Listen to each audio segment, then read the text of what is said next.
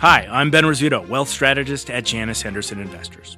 Is a brighter future possible? At Janus Henderson, we think it is. For 90 years, we've worked to help clients achieve superior financial outcomes and fulfill our purpose of investing in a brighter future together.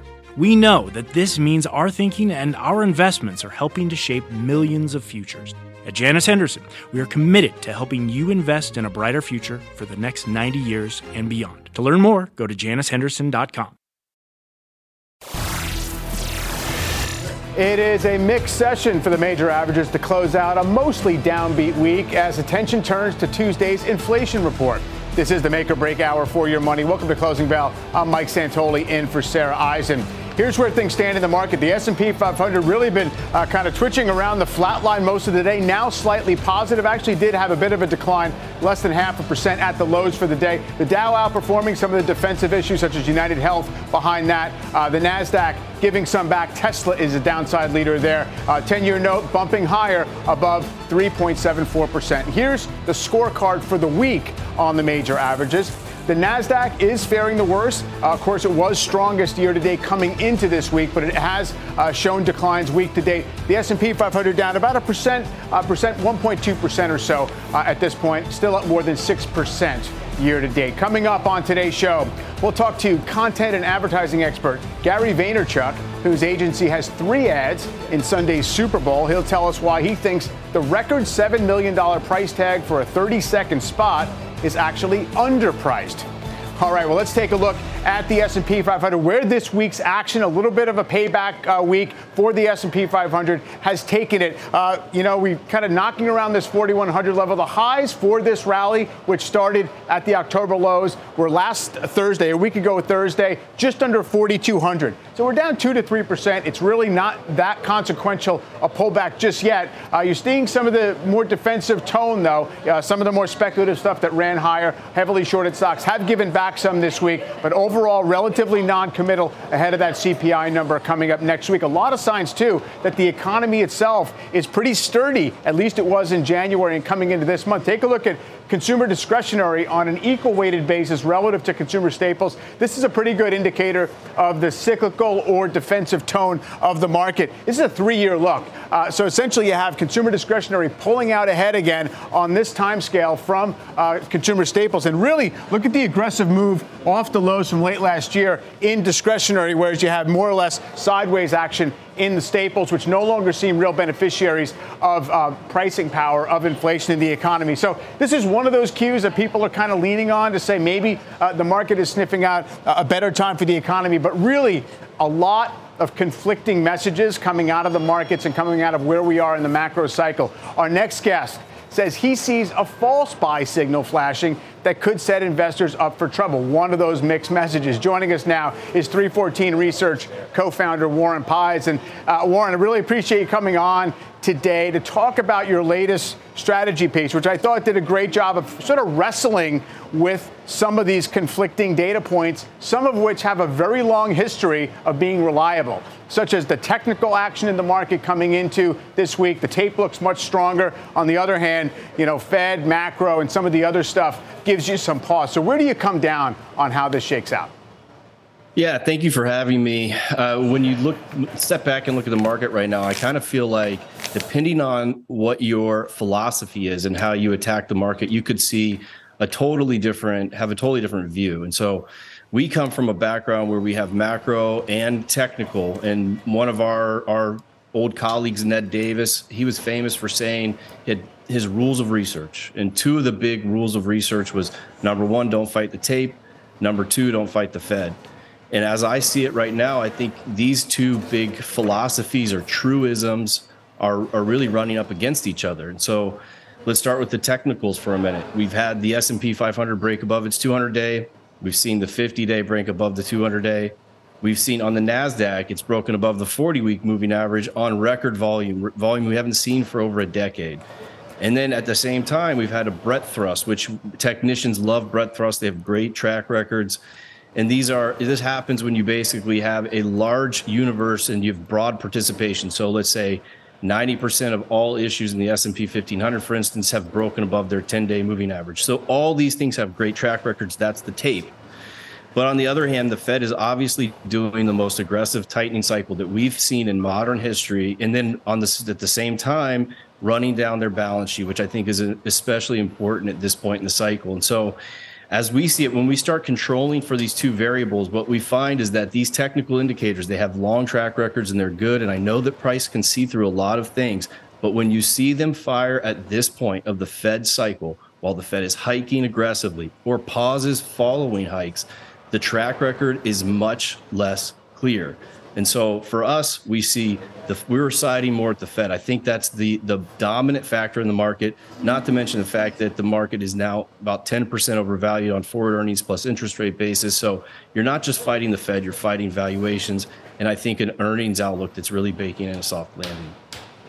Yeah, it is absolutely a fair assessment of where we sit. And I think why, in fact, both more bullish traders and investors and the bears are pretty well dug in the sense that they're not persuaded necessarily too much by the alternate side. I guess the question is, when you have such a transparent Fed, they've told you they're going to be this aggressive. They've projected where the target rate has to go to for a while. And we've been living with that cycle, and it's slowing down. Whatever the Fed has left to do, presumably it's not too far from finishing. Does that change the sense out there that you're not really fighting too hard against the Fed if, in fact, you're bullish right here? Well, I would push back on that a bit. I mean, it would be historically anomalous for October ultimately to be the lows of this cycle. So we've never seen the market bottom in modern history during a Fed hike cycle, period. We've only seen in the weird 1987 case one time where the Fed funds rate was higher 12 months following a major bear market bottom. And so, we're not even at the pause phase yet. The Fed's still kind of pushing out this hike phase. The market's in the process of pricing out the cuts they had for the back half of this year. And then you have the balance sheet. And there is a lot of lack, despite the fact that we think the Fed's really clear on what they're doing, QT has not been totally defined. So will QT only go for 6 months or could it go for 2 years? This really comes down to how they define banking reserves. That's kind of technical, but the Fed's targeting 8 to 10% of nominal GDP of bank reserves. But Governor Waller has said this could include what's parked at the reverse repo facility, which is $2 trillion. That could push QT out to next year. And ultimately, we see Q2 as a huge impediment to housing affordability. MBS spreads will not come down while the Fed's doing this round of QT. So for us, I think the Fed's pretty big headwind at this point. So clearly it all comes together for you in saying that, the risk reward for stocks doesn't look great up here, 4,100, 4,200. What do you think we're in for? Is it essentially down to the lower end of the range? Are we going to break below the October lows, do you think? Yeah, so if I had to guess, I think that we're in range-bound trading, and I do think that before this cycle is over, we will see new lows. I don't think those come anytime in the very near future, but I think that the near term, I wouldn't be adding to equity longs. Now, if you're riding this, you can still, we've always said we build conviction on fundamentals, but we manage risk on technicals. And so if you're riding long positions, that 200-day acts as a good stop loss for you if you're going to let this stuff run and you want to trust the price action. At our firm, we have an S&P risk model that looks 21 days out and judges the probability of a drawdown. It's showing low risk. That's mainly technicals and volatility. So we're telling our clients, watch the 200-day, watch our risk model. Obviously, if you break below that, then you want to really get defensive. But I have no conviction based on the technical moves that we're seeing. And ultimately, if you ask me, I think we're headed lower, probably back to the lower end of the range. We'll see what happens.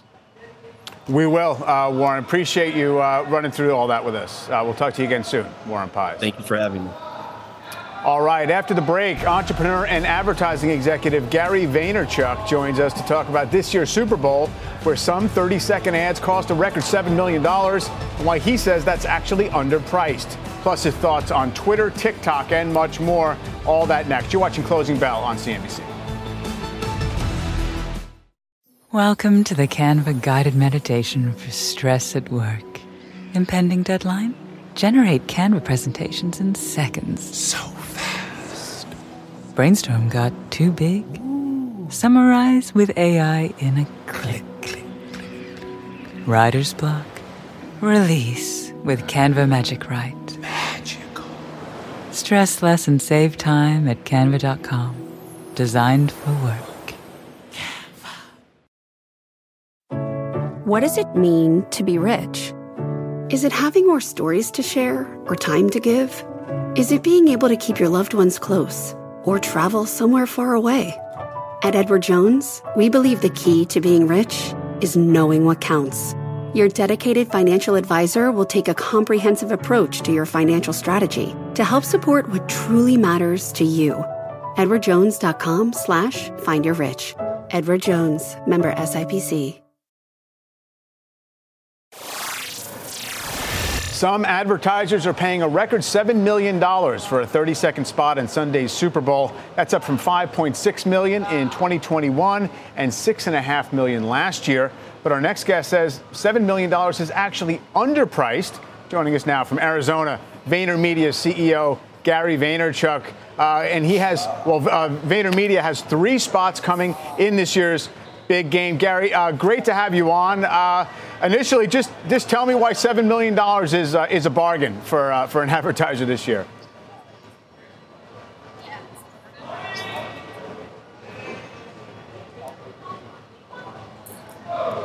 I mean, it all comes down to attention, right? Like, the reality is attention is the number one asset and not potential attention.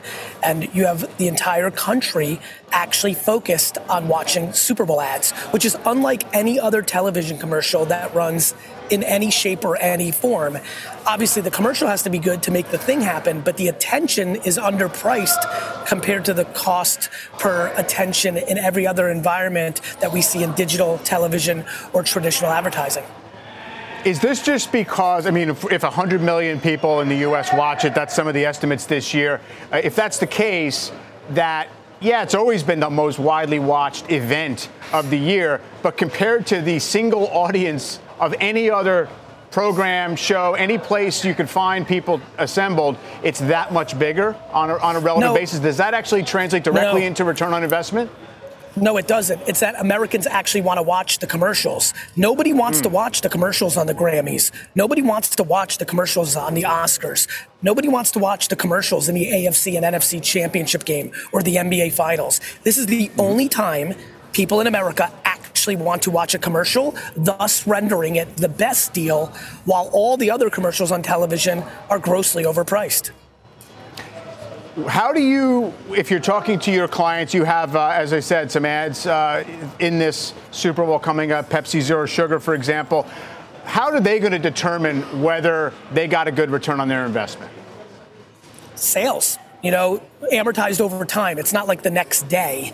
But you look at sales in a window and you look at what you're able to do with the leverage of the awareness. Like right now you're playing, a Mr. Peanut piece of content. You have plenty of people that watch this show. I got previewed. I got like 30 texts right now. You have a real audience here and they're watching Mr. Peanut now. And subconsciously that may lead to them choosing a Planters product versus another product in the next week or day or months. But ultimately this is about business. This isn't about making people laugh or being too silly. Like, it's great to have Steve Martin in this, but we want people to really focus on considering to try Pepsi Zero. And so this is about business.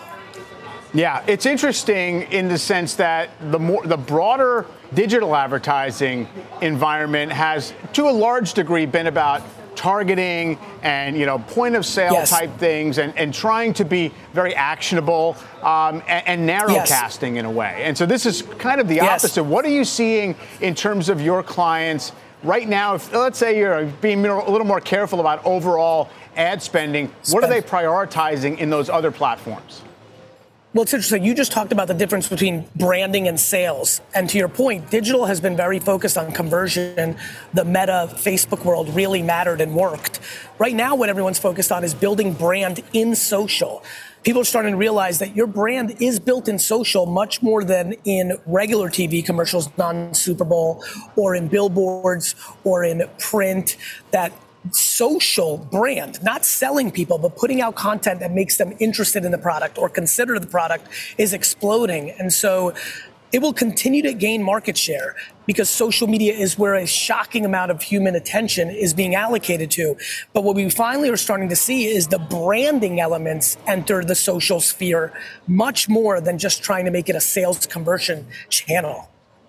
Which platforms are best suited for that, in your view? I mean, TikTok obviously now maybe the greatest number of minutes spent, but Instagram traditionally is seen as being friendly to that type of thing too.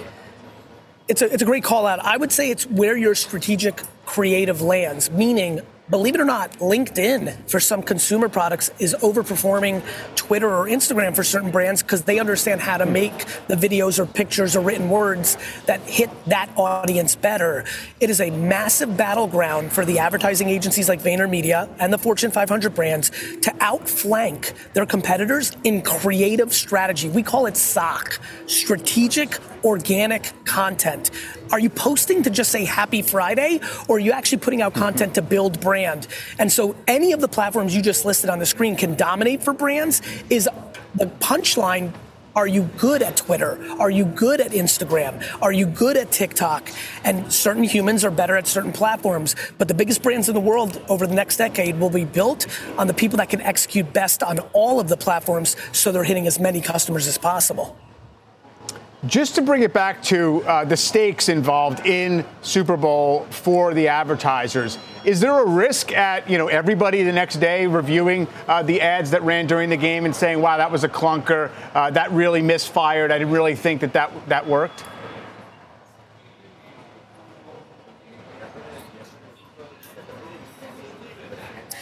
Yeah, I mean, I'm less worried about the pundits, talking about the content. I'm less worried about the opinions. I'm more worried about the action. But there's a massive risk.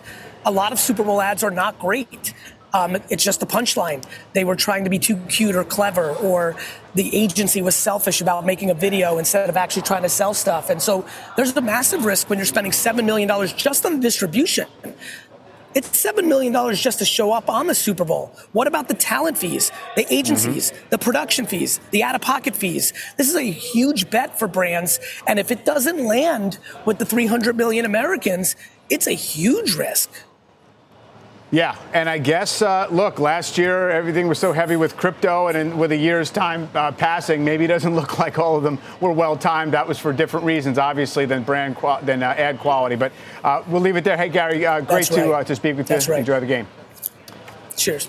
Thank you for having me. All right. Take care. Let's check on the markets now. You have the Dow up about 107 points on the day. S&P 500 right around the flat line, down more than 1% for the week. NASDAQ underperforming on the day. Google employees are sounding off on CEO Sundar Pichai following this week's AI chatbot reveal that cost the company tens of millions of dollars in market cap. We'll talk to the CNBC reporter who got an inside look at Google's internal message board. That's next. As we head to a break, check out some of today's top search tickers on CNBC.com. The 10-year yield on top once again, followed by Tesla, Lyft today, the S&P 500, and Walt Disney. We'll be right back. Canva presents Unexplained Appearances. It was an ordinary workday until... that presentation appeared out of thin air. Also, it's eerily on brand. Wait, did that agenda just write itself? Words appear, making this unexplainable case... Unexplainable? It's Canva's AI tools. I can generate slides and words in seconds. Really? The real mystery is why I'm only learning this now. Canva.com, designed for work.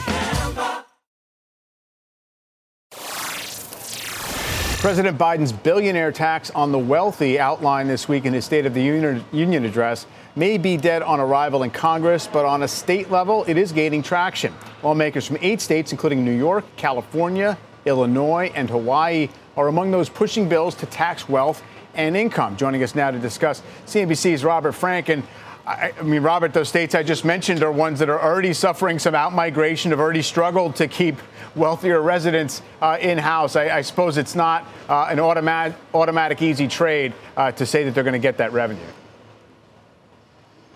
You're right. And that's why I think it's important for investors to really keep an eye on this, because even though it's not imminent, certainly at the federal level, as you mentioned, and probably not even at the state level, the Democratic Party, certainly a wing of the Democratic Party, is just captivated by this idea of taxing wealth and now taxing unrealized gains. So we've got proposals in California to tax wealth over $50 million.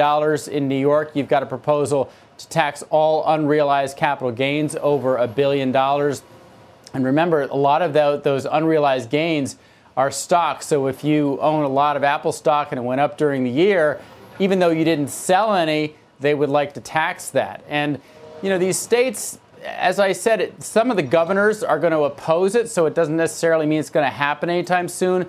But as the sort of left fringe of the Democratic Party continues to push this at the state and federal level, it kind of moves the moderate wing a little bit closer maybe to being more amenable to raising the overall tax rate or raising the capital gains rate, because there's so much impetus and energy put on the wealth tax, which is an extreme tax. It sure is, yeah. Or even a movement toward an alternative minimum tax that actually acts like maybe it was initially intended to on very, very large, earners. We'll see if any of that takes hold. Robert, thanks very much. Talk to you again soon. Thanks. So what's Wall Street buzzing about? Fallout from Bard's blunder. Google employees criticizing their own company on an internal forum after shares fell nearly 10% this week. Messages and memes describing the effort as rushed, botched, and comically short-sighted. Let's bring in CNBC's Jennifer Elias, who broke the story about this employee dissent. And Jennifer, I guess the question is this a new wave of dissatisfaction? Is this particularly targeted at this kind of fumbled effort this week, or is there kind of more unease welling up in the ranks at Google? Right. There has been unease for a bit that's been rising within the ranks. I would say because of the short span of time between the Bard announcement and the fumble with that, and then the layoffs announced abruptly last month, that's sort of creating this compounded reaction from employees who are really feeling dissatisfied, embarrassed a little bit by the recent Bard fumble, and just really calling out CEO Sundar Pichai in the internal repository, which is normally kind of joking and funny. This week it took a more serious tone. It's fascinating. So do you get the sense that there's embarrassment because of how the rollout was handled, or does it go deeper into maybe Google's just not prepared for this technological shift, and maybe the products themselves are not ready, or the organization was not really in place to capitalize on it? Yeah, well, I think that it's a combination of everything you had just mentioned, particularly with the Bard rollout.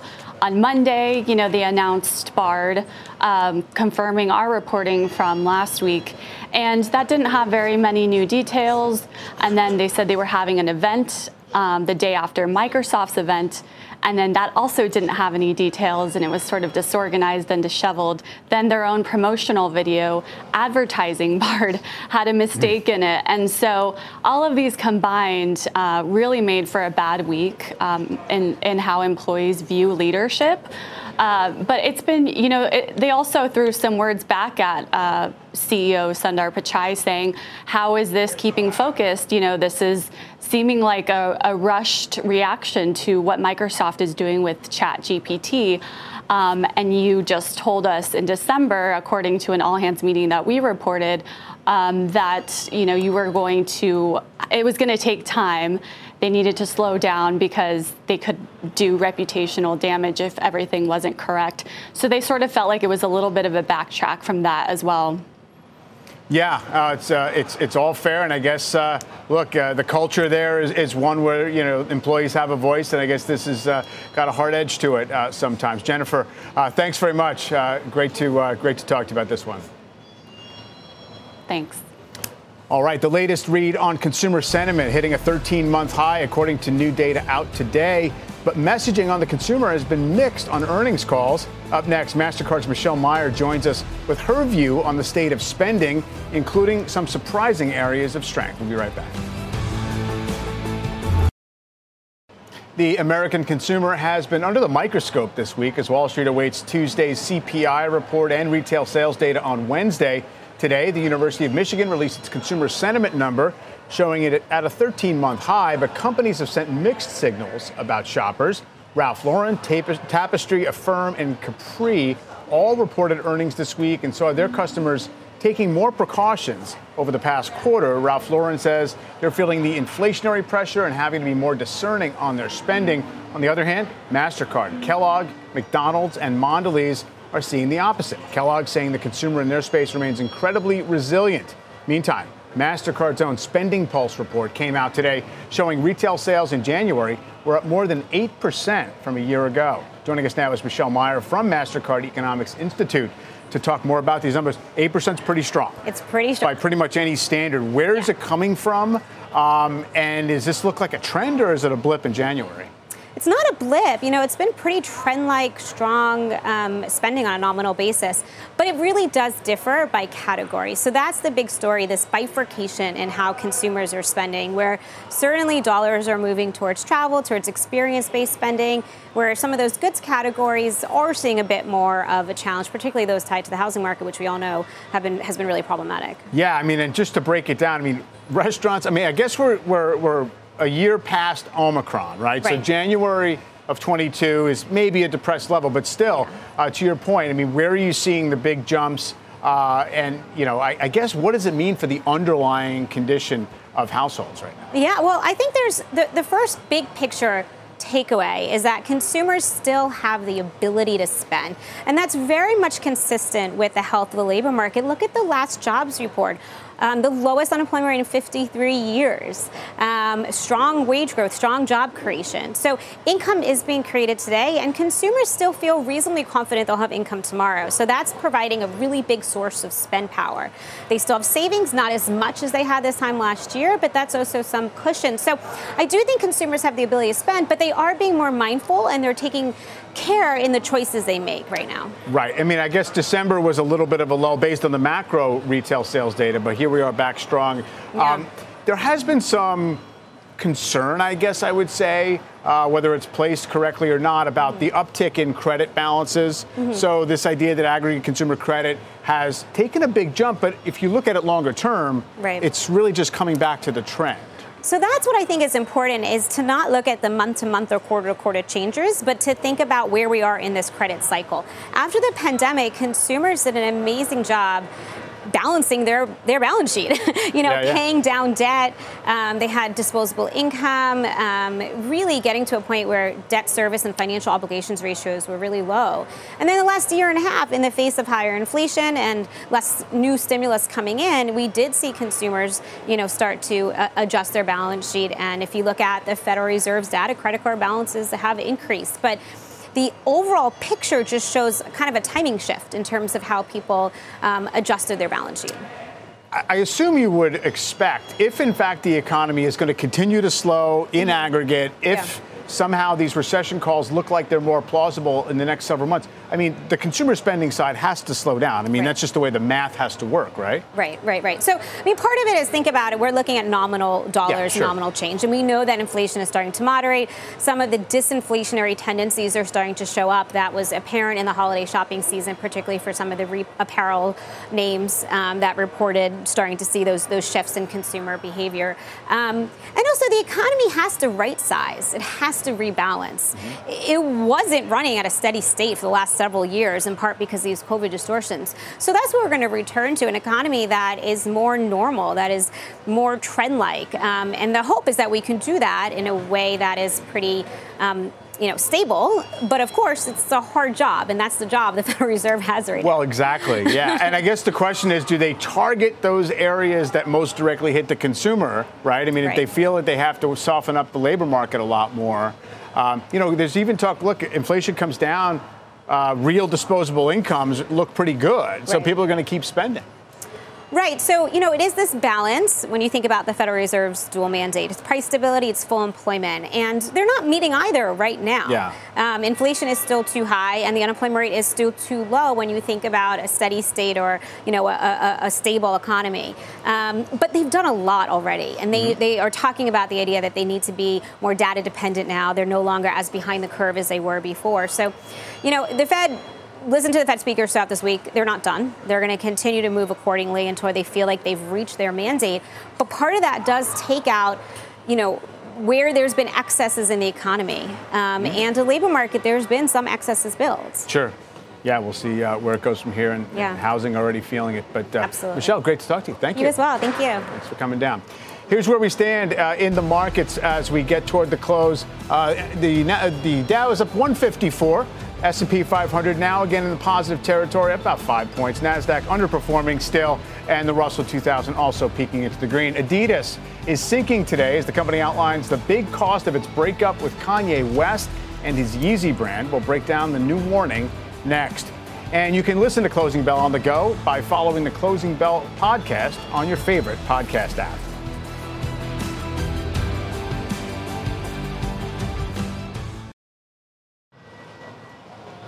The split between Adidas and Ye, formerly known as Kanye West, is starting to manifest in money terms as the company outlines the potential cost in its preliminary outlook for the year, sending Adidas stock sharply lower. The unsold Yeezy stock could lower revenue by 1.2 billion euros, and if it fails to move those products, operating profit could drop by 500 million.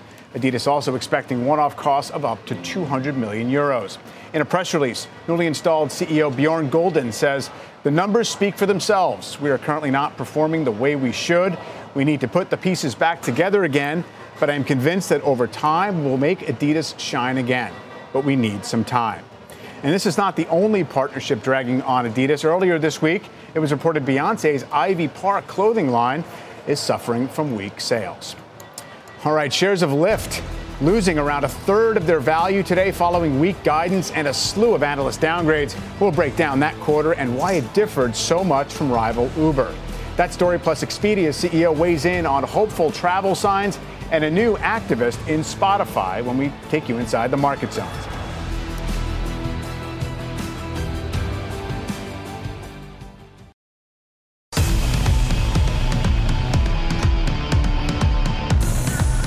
We are now in the Closing Bell market zone. Barbara Duran from BD8 Capital Partners is here to break down these crucial moments of the trading day. Plus, Deirdre Bosa on Lyft's earnings disaster and Seema Modi on Expedia. Barb, it's good to see you. This week, down a little more than 1% in the S&P 500 after a pretty good run. NASDAQ coming off the boil a little bit, too. What's your read on it? I guess all deep pullbacks start with modest digestion, but how does this feel to you? Well, this does feel like normal consolidation. It doesn't feel like a bear market is resuming and we're going to go even lower and deeper. I think this feels normal after such a big start. I mean, I think you yourself were annualized. If we kept up that rate, it would be 100% in the year. So we knew that couldn't persist. And I think in the initial spring was because of all the cash sitting on the sidelines. You had tax loss selling, you had bearish positioning. And of course, with the numbers coming in, it's clear the economy is slowing.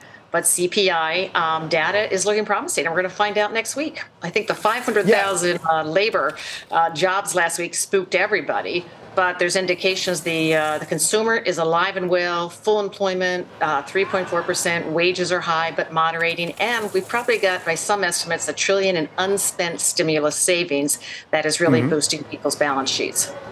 And yet within the relatively modest kind of churning action of the indexes, some pretty big moves and some pretty big stocks. I mean, Alphabet down 10% on the week. I mean, Tesla was up big before we got to today. But you've actually found your way to adding to Google at this point, even after the doubts about, I guess, the long-term competitive position of the search business? Yeah, and I think, maybe I'm a little bit early in adding. It's been a core position for some years for me, but I really see this as akin to when Elon Musk inadvertently smashed the window on the car he was demonstrating, or the truck, the Cybertruck, which was rather embarrassing, but the stock went on from, $50, whatever it was, to much higher. So I see this more as an embarrassment because I think it's more, there's no question that Google has the AI tech, they have the resources to do this thing right. And, they certainly botched this early thing, and the employees are upset. But I think that in the long run, it is going to be very hard to dislodge them. They've got the power and the resources, to stay the course. So I think any more weakness, it's a good buying opportunity, particularly because the PE is down to historical lows. I was just going to mention it basically trades at, the broad market PE for the first time pretty much ever, I guess. Meantime, Lyft crashing after first quarter guidance came in short of estimates. The rideshare company blaming seasonality and lower prices for the miss. Total rides for the fourth quarter also well below pre-pandemic levels. That is a far cry from rival Uber, which reported earlier in the week that company crossing 2 billion rides in a quarter for the first time ever and guided for at least 20% growth in gross bookings in the first quarter. Let's get to Deirdre Bosa to break this down. I mean, what's the big conclusion we draw from the vastly divergent fortunes here between these two companies? The conclusion we draw, if there had to be one, is that Uber's pulling away, and this is all about market share. It previously was thought that maybe this would be a duopoly. You'd have two major players here in the U.S., Lyft and Uber, but over the last few quarters, Uber has just been pulling ahead. Look at how both companies talked about being past the pandemic. Uber said that the pandemic effect was well behind them, and they're going to continue to deliver adjusted EBITDA profitability and free cash flow. Lyft, on the other hand, their active riders are still 11% below pre-pandemic levels. Their adjusted EBITDA targets were taken way down, shocking the street. One analyst said this was one of the top 3 worst analyst calls that he has ever listened to, a debacle for the ages, and that's really what it was, Mike. You said that they talked about seasonality. They also talked about lower prices, but it comes down to competition, which is code for market share, and that is where Lyft is losing, and that's why analysts are concerned about the long-term proposition of this story, how it's going to win that back and at what cost, and who's going to help them maybe. You know, it's interesting, Dee, because not only you see the relative performance is really stark right now in favor of Uber, and obviously the performance is better, but I also wonder if there's an industry that's not big enough for two players that were both in early. Are the underlying economics of the business actually any good? I mean, Uber from start to now has burned billions of dollars. It's not as if it's been sustainably profitable on a bottom line basis. I just wonder if they have the line of sight to when that actually does turn for them. It is a great question. Is Uber just sort of a better house in a bad neighborhood? And you're exactly right to talk about that gap profitability, because yes, they have us, they have the street looking at adjusted EBITDA, free cash flow, stock-based compensation still makes a huge portion of that. Uber lost $9 billion last year, to your point. Lyft lost somewhere around $1 billion, I believe. And the unit economics, I mean, Uber's tried to show us a path of how they get to bigger free cash flow and eventual gap profitability, but we don't really know how they get there. And this raises questions about the competitive landscape going forward, right? It's always been kind of a race to the bottom. If Lyft is out of this market eventually, prices are probably going to rise for all of us. And what kind of valuation do these companies deserve? Does Uber ultimately, even if it's number one, is it a transportation company, a taxi company, or is it a technology company? I don't know if the margins are there for a technology company in the long term, but that's what the street's trying to figure out. Like a mobility utility of some kind. Barb, either of these stocks tempt you here? Well, Uber, I have been a bull on for quite a while. And I think the differentiating thing, if you remember when we went into the pandemic, both Lyft and Uber were vying, very closely. Uber had worldwide more share. But going into the pandemic, Uber had something obviously Lyft did not, which was food delivery. And that saved them. And I think that left them very well positioned for reopening in terms of having the resources and the cash and also the smarts. During that, they started the loyalty program, cross-selling, all sorts of ways to increase customer frequency and use. And I think it's going to be very tough. I don't see how Lyft can catch up. If they compete on price, you still have a big problem. People will choose one or the other based on price, but not if it's like a minute for an Uber versus 10 minutes for a Lyft. And I don't see how they're going to have enough cars and drivers to close that gap. So I think pricing, they're going to have to be competitive on pricing. That means bad margins. And it is hard to see how they're going to turn this around anytime soon. Yeah, Lyft down to under $4 billion in market cap versus 68 for Uber. Pretty dramatic. Deirdre, thank you very much. Meantime, Expedia falling after an earnings miss. Severe weather in December deterring travel and leading to a spike in cancellations. But CEO Peter Kern says he's seeing improvements in the first quarter. He sat down with Seema Modi earlier on CNBC. The trends have been really strong since January. We said in our call that we're seeing over 20% lodging demand, which is considerably higher than where we were in the fourth quarter, even ex the weather. And so there's just been a ton of demand. APAC is starting to come back quite strongly. That's helping in our B2B and our B2C business. Still a small part of our business relatively, but that's been quite strong. And generally, the market's been very robust across the board in the Western world and Asia and LATAM. Seema Modi joins us now. Seema, pretty upbeat message there from Peter Kern. However, the market is clearly not pleased with the results. Is there a disconnect here, or is it just last quarter's results are coloring the interpretation? Well, I think what's providing a floor under the stock, Mike, is the fact that Expedia is guiding for double-digit revenue and EBITDA growth in 2023, despite the fourth quarter miss, which you heard there, Peter Kern just chalks up to bad weather. And the other big concern will be around the increase in marketing spending, in total up 20% compared to 2019 levels. There is some evidence that is working. They're seeing record app usage. Loyalty membership is up over the last 4 years. But that will likely be a concern for Wall Street as it fixates a bit more on profit growth going into the new year. One of the downside risk scenarios brought forward by Oppenheimer this morning was if we start to see the airlines and hotels really push for direct bookings a bit more aggressively than we've seen in the past as they focus on this travel recovery, and how that could change the market share dynamics and put more pressure on the online travel operators like Expedia, not to mention Airbnb, which reports next week, as well as Booking Holdings, as they all sort of increase that marketing spend, Mike. Seeing the stock down still about 8%. Should point out, though, it had a really good run even prior to yesterday's release, up about 35%. It did have a bit of a snapback coming into the report for sure this year. Seema, thank you.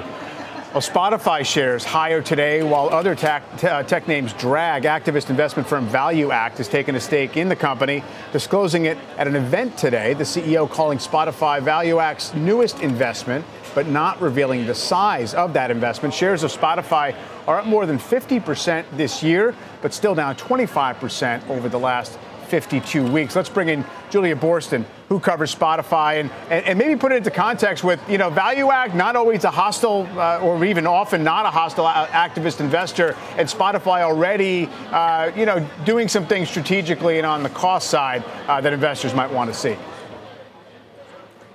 Mike, this is all about cost cutting, as it often is, and sort of echoing what we saw with Nelson Peltz pushing Disney to cut costs around its streaming service. I want to just give a couple more details about what Value Act said when it disclosed that stake today. It said that Spotify's costs have exploded, and now is the moment for Spotify to differentiate between what was built for the bubble and what was built to last. And I think that's what it's really coming down to here. I think it's worth noting that Spotify has done cost cutting. They announced that they were doing layoffs, and they're really focusing on building out Spotify's platform, figuring out cost efficiencies. They have this big event that's coming up in a couple of weeks, their Stream On event that's set for March 8th. And I think we're going to be learning more when it comes to that event about their roadmap. But I do think that Daniel Ek has made it very clear that he cares about cutting costs and focusing on profitability, which does seem to be in line with what Value Act is looking for as well. Are we expecting potentially to hear much else aside from cost cutting at that event coming up? I mean, are they looking to get more aggressive on pricing? It seems like the model for success has always been somewhat Netflix in terms of being able to try to get pricing. Well, the key thing for Spotify is they need to make sure that you have no reason to ever drop the service, right? So if you're watching Netflix, you might watch for your favorite show, and then if there isn't enough content for you to watch, you might drop the service until another favorite show launches a new season. The thing about Spotify is that music in many ways is treated as a utility. People want it all the time. They listen to the same songs over and over. Spotify has tried to expand by having this big investment in podcasts, which seems to have really paid off, but also now they've talked about expanding into audiobooks. So that's the next frontier for them. And Daniel Ek hinted at there being other major verticals down the line, which would be similar monetizable opportunities. So I think the question is whether we get more granular information in their strategy around podcasts, as well as this newer area of audiobooks, and then what else we learn about future verticals down the line. All right, we'll watch out for it. Julia, thank you very much. Barb, Spotify or anything like it appeal to you here in the content area?